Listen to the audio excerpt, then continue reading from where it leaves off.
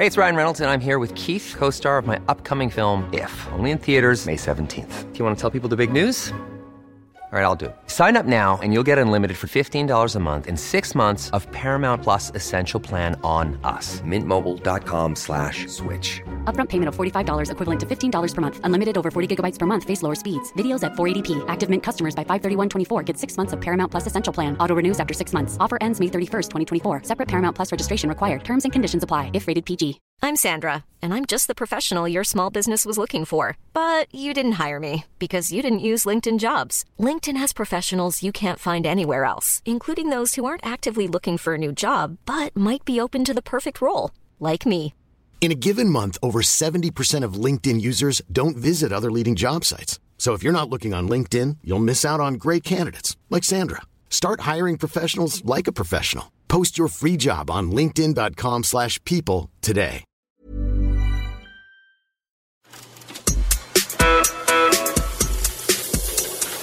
This is the Mark Bouris Podcast.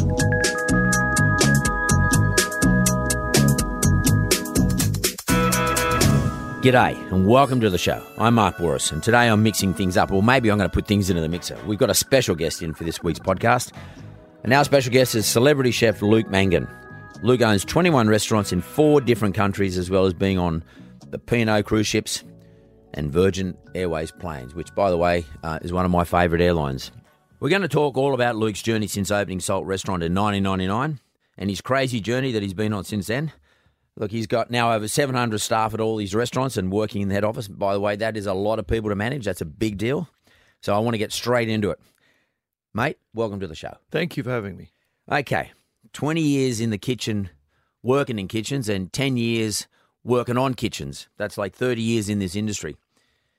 That's a big bloody business. It's a long time. How do you feel, mate? Jaded? Yeah, well, no, look, to be honest, I've been pretty lucky. I mean, I got kicked out of school young when I was 15 and sort of fell into cooking. So, and, you know, it has been lucky. I've had some downs, but, you know, there's been some good ups as well. But I love the industry, but we have some real issues in it with young kids not coming through. And I do worry what's going to happen in the future, you know, with the shortage of chefs and things like that. Well, that's an interesting point, because a lot of people listening to this show, you know, they're budding entrepreneurs. They're working in the kitchen. They want to be Luke Mangan. And they're probably maybe sitting there and maybe they just got kicked out of school and they don't know where to go. They're probably thinking, well, I'm not the best academic and, you know, I'm not great at scholarly stuff.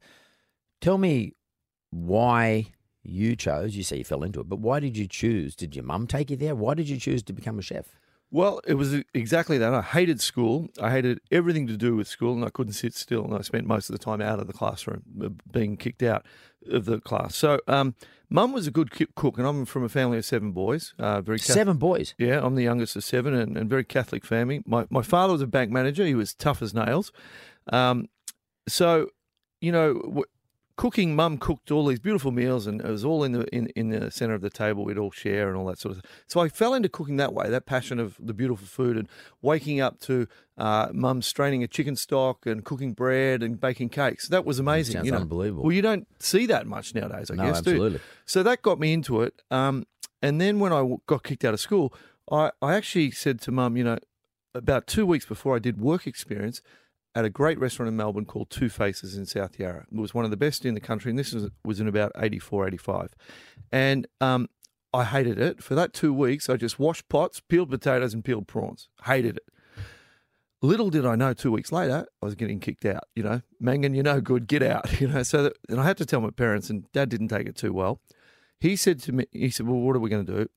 I said, well, I might go give cooking a go, because I did it a couple of weeks ago and I really enjoyed it, which I didn't, but I'll give it a go. So I went in. He said, okay, you go in, you're going to work in that restaurant. The minute you quit that apprenticeship, I'm putting you back at school. There's a disincentive. Yeah.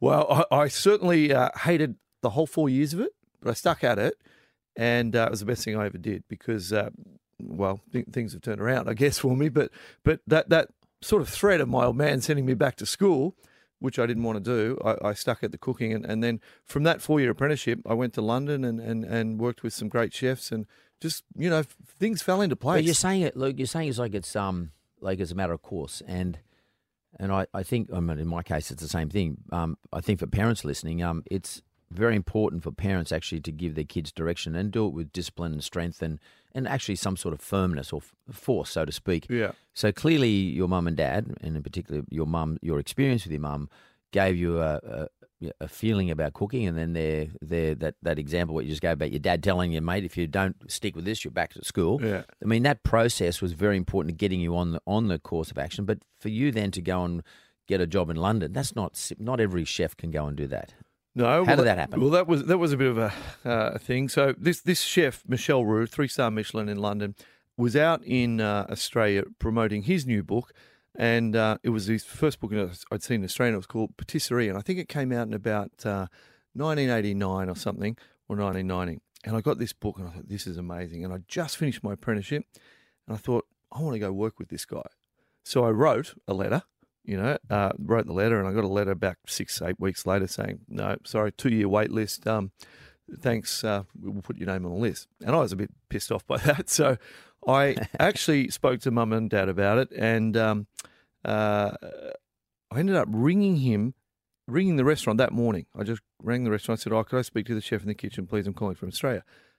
I got through to the kitchen. Are you serious? Oh, yeah, I got through to the kitchen. He answers the phone. And I said, is it, I got your letter and thank you, 2-year wait list. I really want to come work with you. He said, no chance, 2-year wait list. And I said, well, hang on a minute. What about I work a month without pay, and if I'm any good, you give me a job? He goes, we'll see you in a few weeks.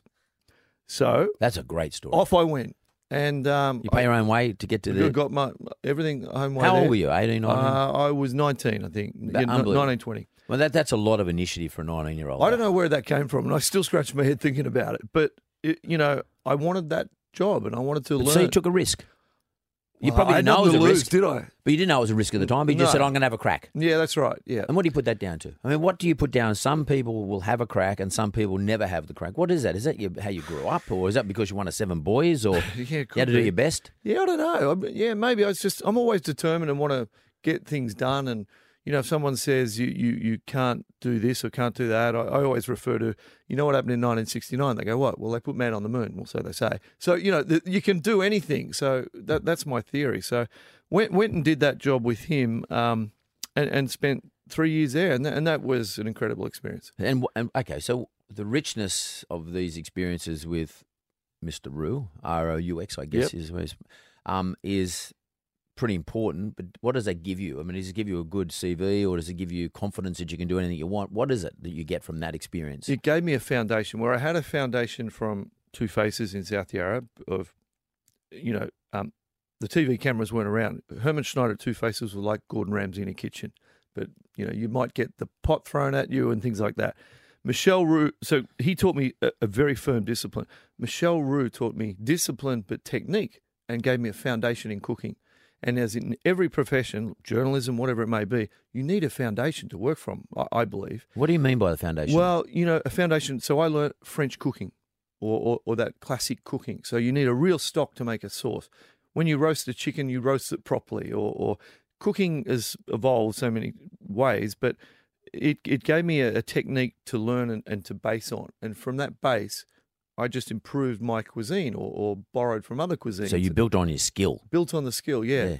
So you off a really good foundation. Exactly. Which, by the way, a lot of our young listeners, our young budding entrepreneurs don't understand. It's probably not even enough to go to university these days. You actually got to get a good, solid skill base to build off your artistic bit after that. Exactly, yeah. So you would say your first job, what was it called? Two Faces? Two Faces in South Yarra, yep. And then that together with what you got from Roux in London gave you this really great skill base, off the bottom of which you can then sort of branch out to do what you want to do. That's right, yeah. So what did you do after that? So 22, 21? Yeah, I think I had my 21st birthday at the Waterside Inn with Mr. Roux, and I started at 7 a.m. and finished at 1 a.m. That was what we did 6 days a week. And I think we were paid about $100 a week. Whoa. Well, but I'd do it again tomorrow. Where'd you live? We lived above the restaurant, shared a room with 4 others, French guys who never spoke English. Okay, so who hated Australians. So when people look at Luke Mangan and they look at he's got 21 restaurants, etc., and big staff, and it's doing really well and well known and highly respected, probably having a good time doing what he's doing, enjoying it. they don't realise what you had to do back then. Yeah. People just say, well, because then everybody wants to jump from That's right. leaving school straight into being Luke Mangan. Yeah, they want to be on the TV and have the cookbook and all that sort of thing. But there's a big path to get there. So I actually came back to Australia and in Melbourne, because I'm originally from Melbourne, and went for a few jobs. And I was about 24, I think. And, I was cocky. I had a lot of confidence with me. And probably too much. But I started these jobs as a second chef, which is a big thing. And it's quite young to be a second chef at 24. Is that 2OC in the kitchen, is it? Yeah, under the big boy, the head chef. And then, I went for 3 jobs, 3 different restaurants in about 18 months. All went broke. Whoa. Yeah. So my confidence level went back down, which was a good thing. And then I thought, I'm going to throw it in. This is not what, and I don't know what I would have done. But luckily, I answered a job application in the Melbourne Age, advertised by Mr. John Hemmies from the Merivale family, to open Hotel CBD. Yeah, I know the one. I know John. So there you go. So I answered that, and, there was a little bit of confusion. So anyway, I came out for the interview, all good, and John was humming and hawing, lovely guy, and had a lot of respect for John. And anyway, I moved to Sydney. I borrowed $500 off Mum to get to Sydney on the bus. So it came up, blah blah blah. I started a job in Oxford Street at a restaurant called Rogues. Don't know if you know I remember. And this is being Peter Simpson. Yeah, that's right. Yeah, exactly right. Anyway, cooking away, blah blah blah. And I remember it was one of the best nightclubs around. Then cooking away on a Friday night, and this tall guy walks into the kitchen, suit, blah, blah, blah. And I recognise, this is a few months later, and it was Mr. John. Yeah. And he goes, Luke, I met you, and we had the chat, and still trying to make up my mind. Look, here's my card. Give me a call next week, and we'll get together again, because CBD's coming closer and all that sort of thing. Great. Good. Go home. Next morning, walk into Rogues, and I see all the staff out the front. What's going on here? Padlocks on the doors. Restaurant went broke. And I'm thinking, my God, this is not good. Anyway, I ring John and have a good chat. And then he had a place in Chalice Avenue, which I think they still own the building. I worked there for another 6 months. He was testing me out, and he was testing another 50 people out, I think. But after that 6 months, I kind of said, John, do you want me here, or are you going to give me And where this? were you working during this period? I was at his Merivale restaurant, Right. and he was testing me out. So he paid me a wage and all that, and I was living in a little small bedroom in King's Cross. And, he eventually gave me the job for CBD, and I was 24, 25. So I was a young head chef, and that was the best thing that ever happened to me, because he opened that amazing place, and it was the first big pub, and with 4 different venues and levels. And then, I got good reviews, and reviewers started to take notice, I guess. And from there, it's just been a lot of luck, I guess. Yeah. Because you just said something to me really interesting. Like, as a businessman, chefs, to be a good chef, you have to be in a good business. You have to be with the owner who knows how to run the business, actually run it properly. Not because it's not an unusual story for restaurants to go broke. No, I think 3 and 5 do. That 3 out of 5. 3 out of 5. Yeah. So all you budding chefs who think you're going to become Luke Mangan, let's just get it clear. 3 out of 5 chefs, 60% of all restaurants go broke. Yeah. What is that? Oh, mate, I wish I knew if I had that recipe. I just think, a lot of kids who open restaurants there's so much to a restaurant.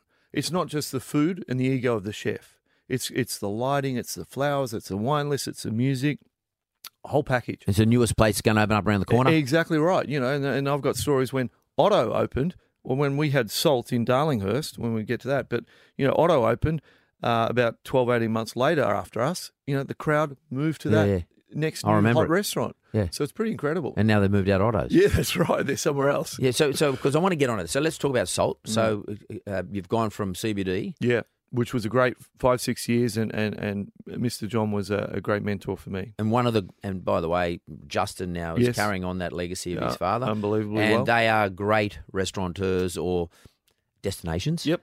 Generally, pubs, restaurants, the whole shoot match. They're brilliant at it. He's a genius. Just before I go to Salt, what is it that you learnt from John Hemmy's and that whole family, because it's a big business, a whole big family business. Dollars and cents. Is it about that? Business. Yeah, it's about business. So you work on the business as opposed to in the business. 100%. And it's something I was never taught. And I was never into figures or money, and because money didn't mean anything to me. But John was, he was we'd have our weekly meetings and strict on food costs, strict on wage costs, and blah, blah, blah. And that's where I learned, and the budgets and all that. Cash flows. Cash flow. God, cash flow. If I'd known that.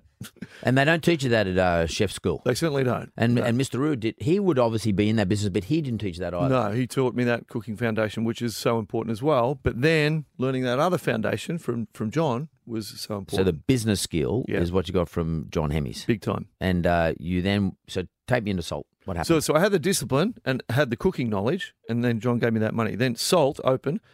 I borrowed nearly $1 million. Whoa! In Darlinghurst, I was 28. We opened when I was 29. That's a lot of money when you're 28. Pretty stupid, wasn't it?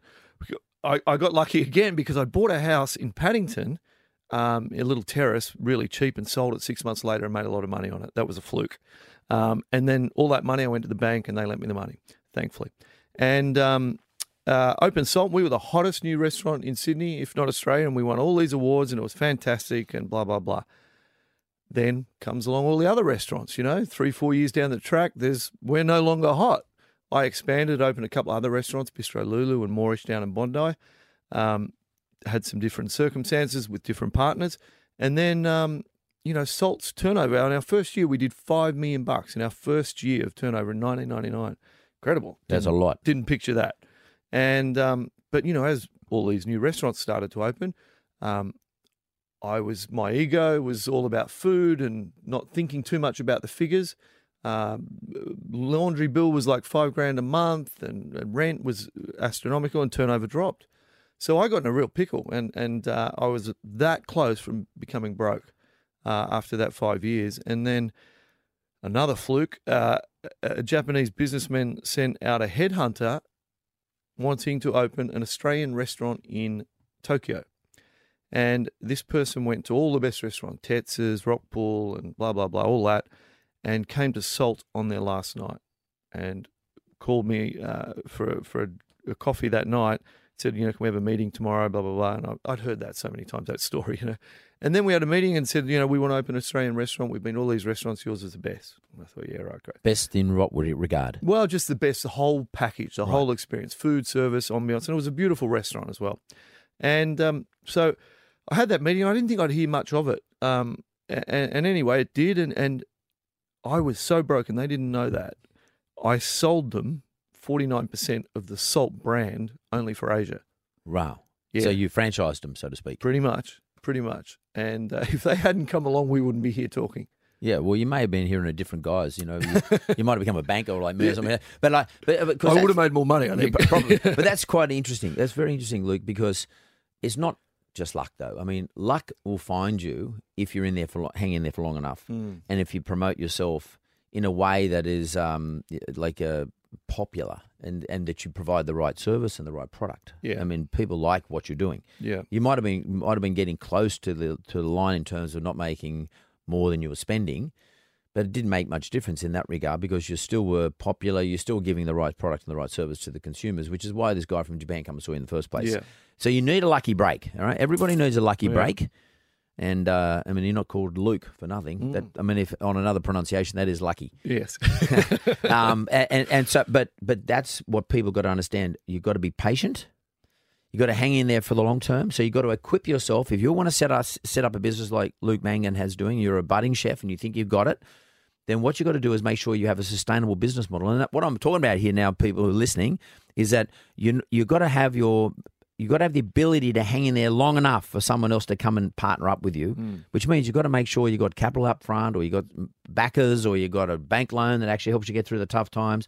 And as Luke said, you're always going to find someone. There's always going to be someone else going to open up down the road and try and run off the back of you. Yeah. I mean, that's what Otto did. He came up from Melbourne, didn't he? Yeah, that's right. Morris Fazzini, wasn't it? I think. And at the time. Yeah, and that whole wharf development opened back then in 2000 or whenever it was. And did you shit yourself when that happened? When revenue started to drop, I was panicking. Remember, did you? Okay, so revenue started to drop. But when you heard that, you got Otto's there and there was the steak joint next door, I don't know if they were there then. I can't remember. Yeah, I think they all opened. But there's a whole lot of them around there. Yeah. Did you sort of say, "Oh my God, what the fuck? Am I going to make this or not?" Well, I kind of thought competition is kind of good in a way as well, and bring more people to the area because it wasn't far from us, Woolloomooloo and City and stuff. So, I thought competition could have been good, but things, Because those restaurants turned that into a destination. It was unbelievable, wasn't it? Yeah. How they did it. And, I opened up a couple of other restaurants and perhaps stepped out of the kitchen more at Salt. Did that change things? Possibly did. I don't know. I'm not going back and looking at or blame, but did you feel it? Because I've experienced this in my life, in my business life. I mean, do you feel at some stage I'm going so well, I get a little bit arrogant and I actually underestimate the competition? Yes, I did then at 30, but now I'm 47. I don't. No, I'm the same. I know. I've grown up. My ego's gone now. Yeah. I mean, there's no ego in it That's anymore right. for me. Yeah. It's more cause, more 100%. process, product, service. Exactly. And I want to go back to this cash flow position because today Salt's.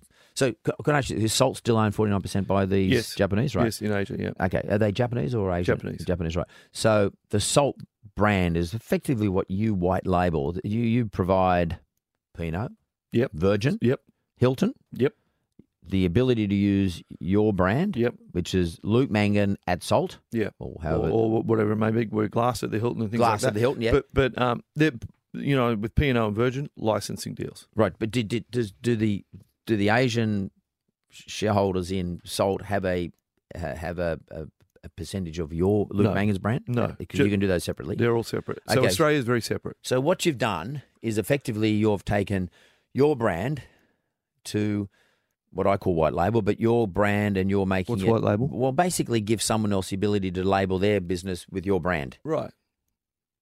And they pay you in return for it. Yeah. They pay you an annuity or they pay you a fee for it or wage for it or something where you're not necessarily taking the risk on the business itself. Exactly. And what you're doing is you're providing them the product and the brand. So you're getting people in the door. Yeah. You're making them because of the product and the brand. And you're making people satisfied because I guess you have to look at quality. Yes. And it seems to me that there's a few chefs doing that sort of process now. There seems to be quite an effective way of using your chef skills and your business skills and your personal brand. Yeah. I learned it through a mate of mine in New York. When I first opened Salt, his name's Mario Batali. He's got probably one of the biggest chefs in America, and he's got so many restaurants over there. He is a really smart guy, and when I was going through some financial difficulties at Salt, I had a chat with him, and he gave me a few ideas of how you can do things. Because in America, he's got restaurants in Vegas, and they're all licensing deals and things like that. No risk, which is great, but looks after the brand. So I think the way, in America and Europe, they look at that model a lot. Australia, we sometimes think that we're New York and London in Sydney or in Melbourne. We're not. I mean, you look how many restaurants we've got in this city, and they're all fantastic. There's great chefs, but how can we compete against them? I mean, look what's happened down at Barangaroo. I think there's another 70 restaurants opening. Yeah, it's crazy. It's crazy. Yeah. So we've got no staff to fill those restaurants. But also, what's going to happen to all the other restaurants on the outskirts? So that's where all these restaurants go broke. So that's interesting. So what's the gentleman's name again in New York? Mario Batali. Okay, so basically... And Wolfgang Puck is another guy. I was going to say Wolfgang Puck. Yeah, I've been to his restaurants in Vegas, for example. So this model that we're talking about, Mario effectively became a mentor to you. I mean, you used him in a mentor sense. I don't mean use him, but you accessed him in a mentor sense. Mates. So look, you basically said, look, I'm in this pickle, but I've got all these skills. Yeah. I look up to you. What do you're saying to him, what do you advise me to do? Or how would you suggest I go about this? And did he actually say, mate, think about doing this? Think about risk-free. Yeah. And that, and he explained his model in certain parts, and it works beautifully. Because it's sort of, in a funny respect, it's sort of like saying, well, there's no point in me taking the risk when the Hilton's going to take the risk anyway. That's right. And they're a big organisation. They can run a loss leader because they've got to run a hotel. Yeah. So they're going to take the risk no matter what. Well, they didn't want a hotel restaurant. That's the beauty of where we came in. And I was a bit sceptical of it all. But when we agreed 14 years ago, if you want a restaurant, I don't want hotel involvement. So you let us do what we do. And they agreed. There was a bit of, and that's like the cruise ships. If you want a restaurant on your cruise ships, you don't want it like your normal other restaurants on the cruise ships. So we gave an expertise that they couldn't deliver themselves. So that's how so what it's you've a partnership. done, yeah, and that's great. So what you've basically done is you've destructured how a restaurant normally works. So, and you've taken out those parts that are associated with risk, and those risks, you've actually moved those over here. So you deconstructed the restaurant business into its various parts. Yeah. And you've said to the cruise ships, you take control of all the ordering and all the other stuff, staff and premises and blah, blah, blah, and customers. And I'll take control of the product and the quality and the brand. Exactly. So it's a deconstruction. Yep. So I think people listening to us have to understand, if you've got a skill, you've got a Luke Mangan skill, you've studied how to be a good chef, and you think you're very good at it, then the next process, to me, because the most successful businesses in the world are deconstructions, it's very difficult to be a great restaurateur and just own one restaurant and do that forever.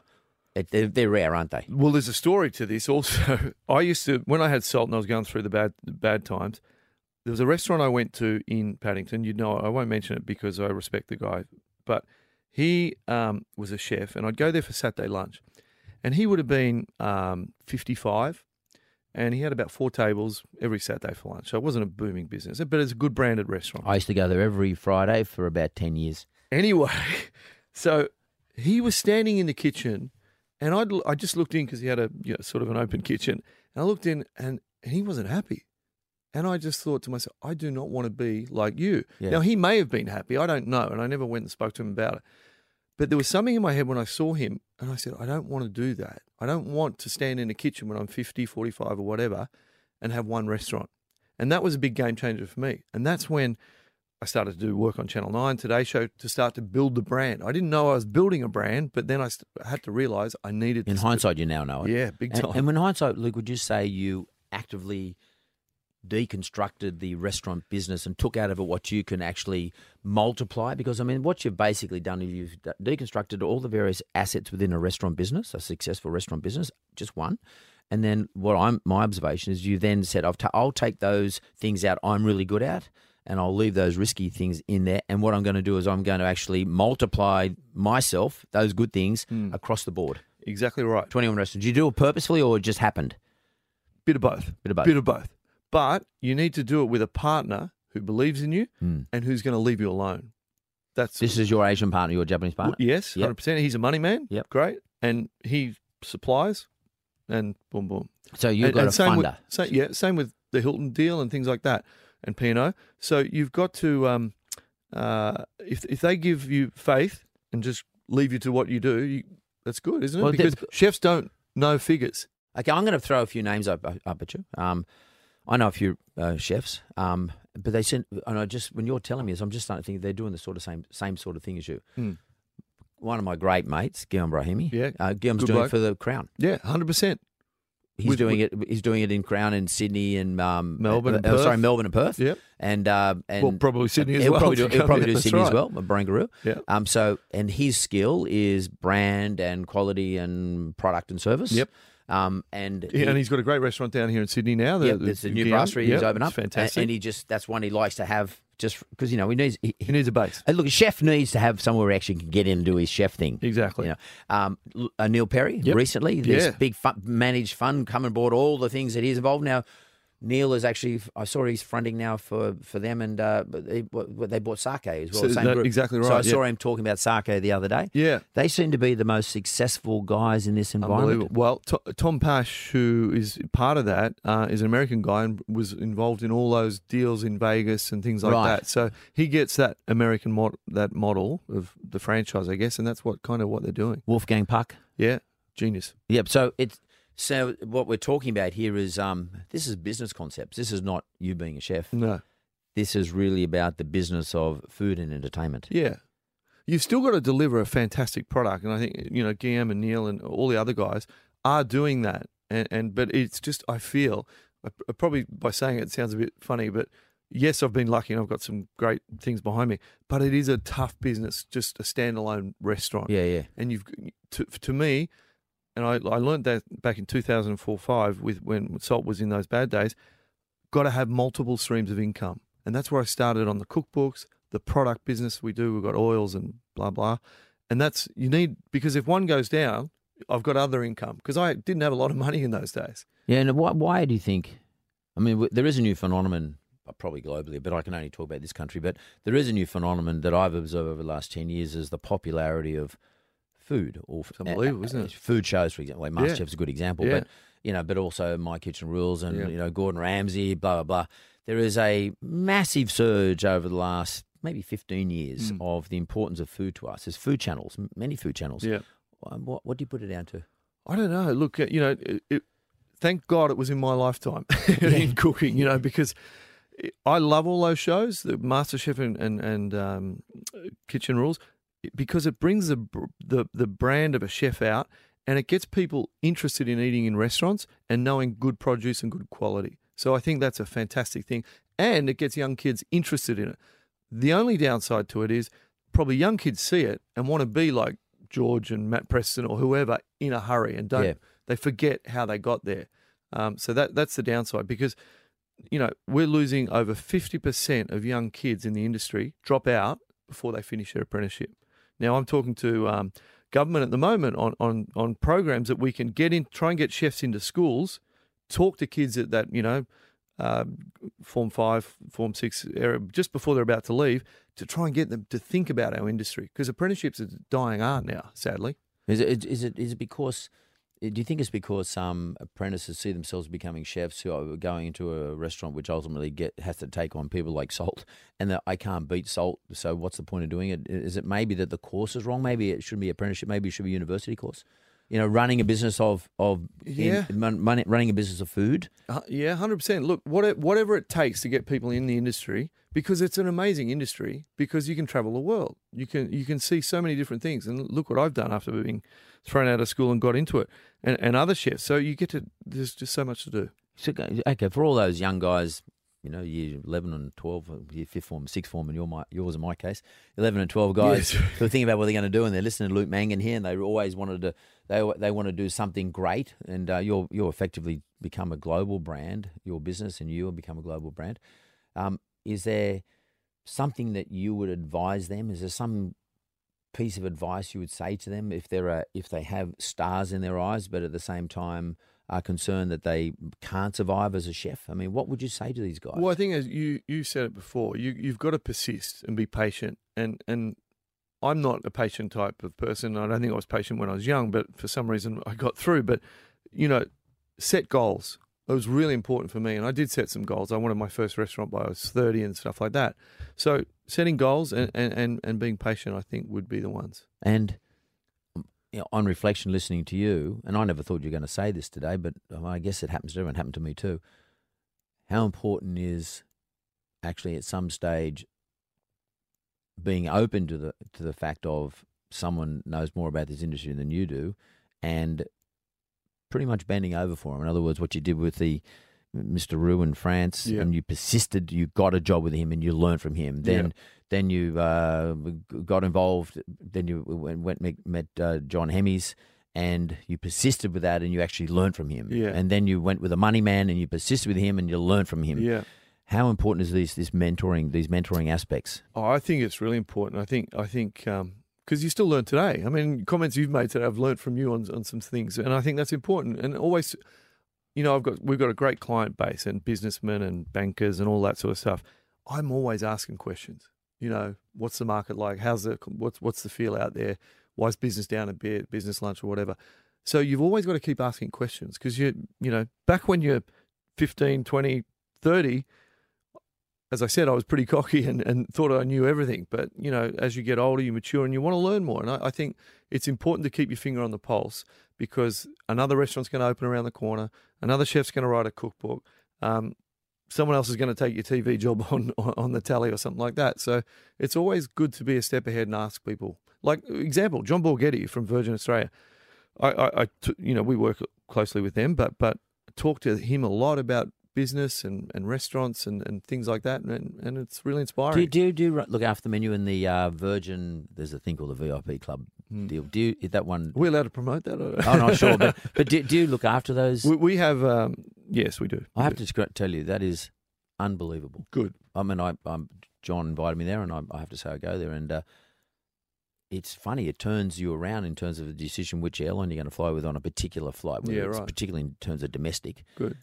It's quite a brilliant move by Borghetti. It is. You need to fly to US in the new seats on the new plane. I might do that. Yeah, please. Because, I have to say, it is quite a brilliant move. That might sound a bit self-serving because I actually go to that place, but it is a brilliant move because it actually has. I know a lot of people going there now, and contemporaries of mine, and it's all about getting there. I don't like to get to airports early. No, that's right. But I now like to get to that particular airport early because I like to enjoy what they offer, the service they offer. It's just unbelievable.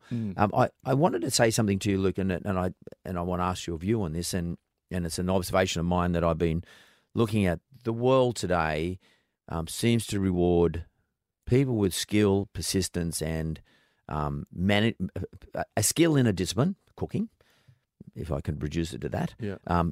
The discipline of patience and just being disciplined, like strong with that, and finally having a further ability to run a business. They are rewarding people with those three things when they open up a marketplace. Now what I mean by a marketplace, like Google's a marketplace, for example, Amazon's a marketplace, and to some extent, my observation is what the successful chefs are doing is they're opening up marketplaces. And what you've done is you've opened up a marketplace called on the platform called Salt, and in this case, Salt, and that marketplace is filling a position whereby you are matching food and premises with consumers and or customers of that particular premises. So you're doing it on a global basis. So marketplaces are very, very important, and it's a reliable marketplace. In other words, I know that every time I go to Salt, I'm going to get this quality and this service, and it can be consistent at this price. That's our goal. Yes. That's your marketplace. Yeah. So I think, and this applies to just about every business I ever interview in this show, the successful ones are the ones who understand the marketplace requirements. And the marketplace is the new disruption. It has disrupted all the little operators, your mate in Paddington. They're always going to find it harder to compete with the marketplaces because the marketplaces is available everywhere. Yeah. I know if I go on a Pinot, I'm going to get the same experience as I go if I go to Virgin or if I go to a Salt restaurant somewhere else. Yep. I know I'm going to get the same experience. And when we think about food, when I think about food, Lucas, I'm thinking about I'd actually not that keen on experimenting with something else. No, that's right. You stick to what you know correct. and what you enjoy. I'm a person like that. I go to all the same restaurants because I know that the food they got there and the service we're going to get, it's pretty good. We just opened up a fast food outlet in Chifley. Yeah, and we're about to launch another one. Is that in Chifley Tower? Yep. Is it upstairs? Level 2. Up in near the where food court. Azuma is? Yeah, exactly right. Great Japanese restaurant. Great. So we've opened an organic chicken place, and it's called Chicken Confidential. I've seen it. And we're opening another one at Sydney International Airport before you get into customs. We open that in August. But to me, I want to open 20, 30 of these and throughout Australia and in Asia. We're looking at a site in Japan at the moment for it, and we're also looking at Tell me about it. What sort of food is it? Well, there's a lot of chefs are doing meat burgers and things like that, which is great. Yep. And to me, that market is starting to get a little flooded. Yep. In my opinion. So I thought, what can we do different in fast food or in a good thing? And then you think of other burger joints, and you've got chicken brands and stuff like that. So I thought, let's do something related to chicken, but let's do it organic chicken. No one's doing organic chicken. I love it. So we're doing organic chicken burgers, chicken wraps, chicken salads, all that sort of thing, but organic, and that's our point of difference. And to answer your question before, when you open a restaurant, you've got to open it and have a point of difference. Right. Big thing. What are you opening a restaurant for? Because you don't want to open a restaurant just like Otto down the road or something like that. And to me, that's a very important step when you open a restaurant. Be different. Just don't open something similar. Well, I would try an organic chicken burger. I won't eat a chicken burger as such because I can get them anywhere. Yeah, exactly. And I just don't think about it. Yeah. But if it was organic chicken, I definitely would, particularly if I'm at an airport or my office is in Chifley Square, across the road from Chifley Tower. Well, if you don't have one of these burgers, mate, I'm definitely going to go. No, I'm going to go. It's open now. We're open at lunchtime. I'll go there today. I'll go across there today. I seriously will. And and I'll wear one of my beanies that that Mark Hughes was promoting on the show last night. Beanies for brain cancer. Fantastic. And I'll go over there with my beanie on, and I'll get a chicken burger. I'll tell you what, because if it's something that I like, when I feel like a burger, that'll be lodged in my brain. I'll think, hang on, I'm going to go to Luke's place. There we go. Good. So it's organic and healthy. We're trying to do that sort of thing. Because that's when I'm in my office. I mean, and I don't think I'm.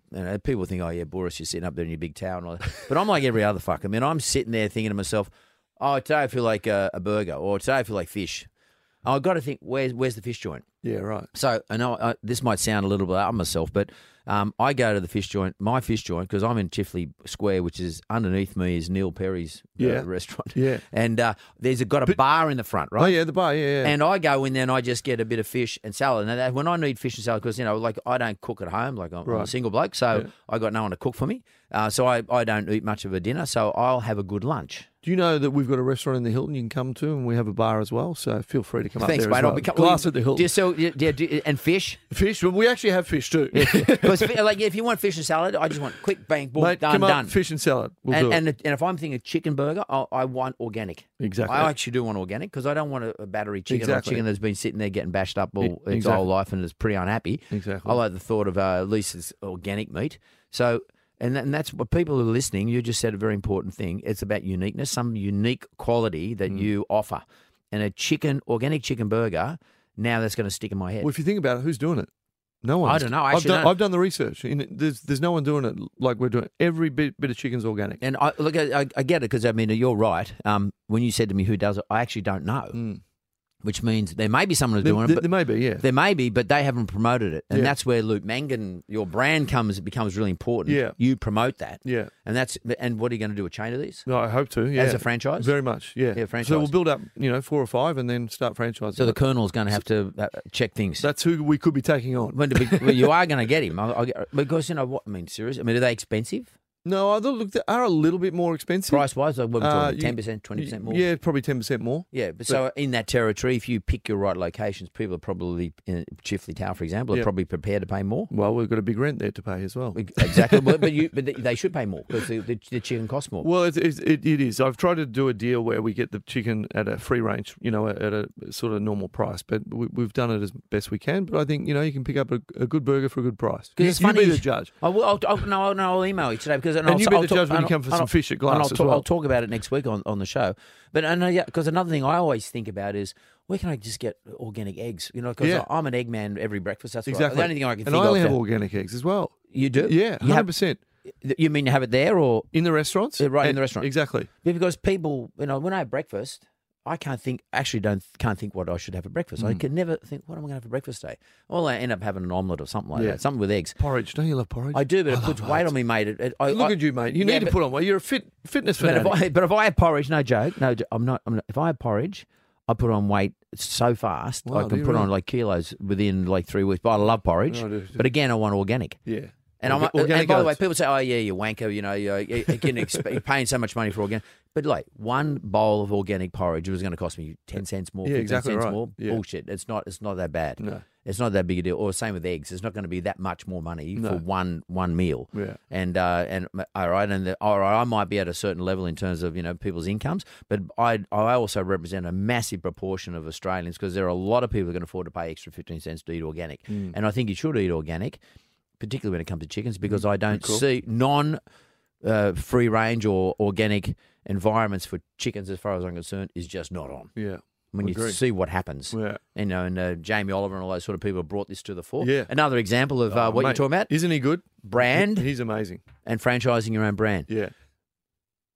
I always ask anyone who comes on the show, and maybe it's not going to apply to you, but is there something you'd like to ask me? Yeah, I think I've always wanted to ask you. For you, do you think it's because you've done incredibly well, luck or hard work? I think it's in reverse. I think it's hard work, and the luck will find you. Yeah, right.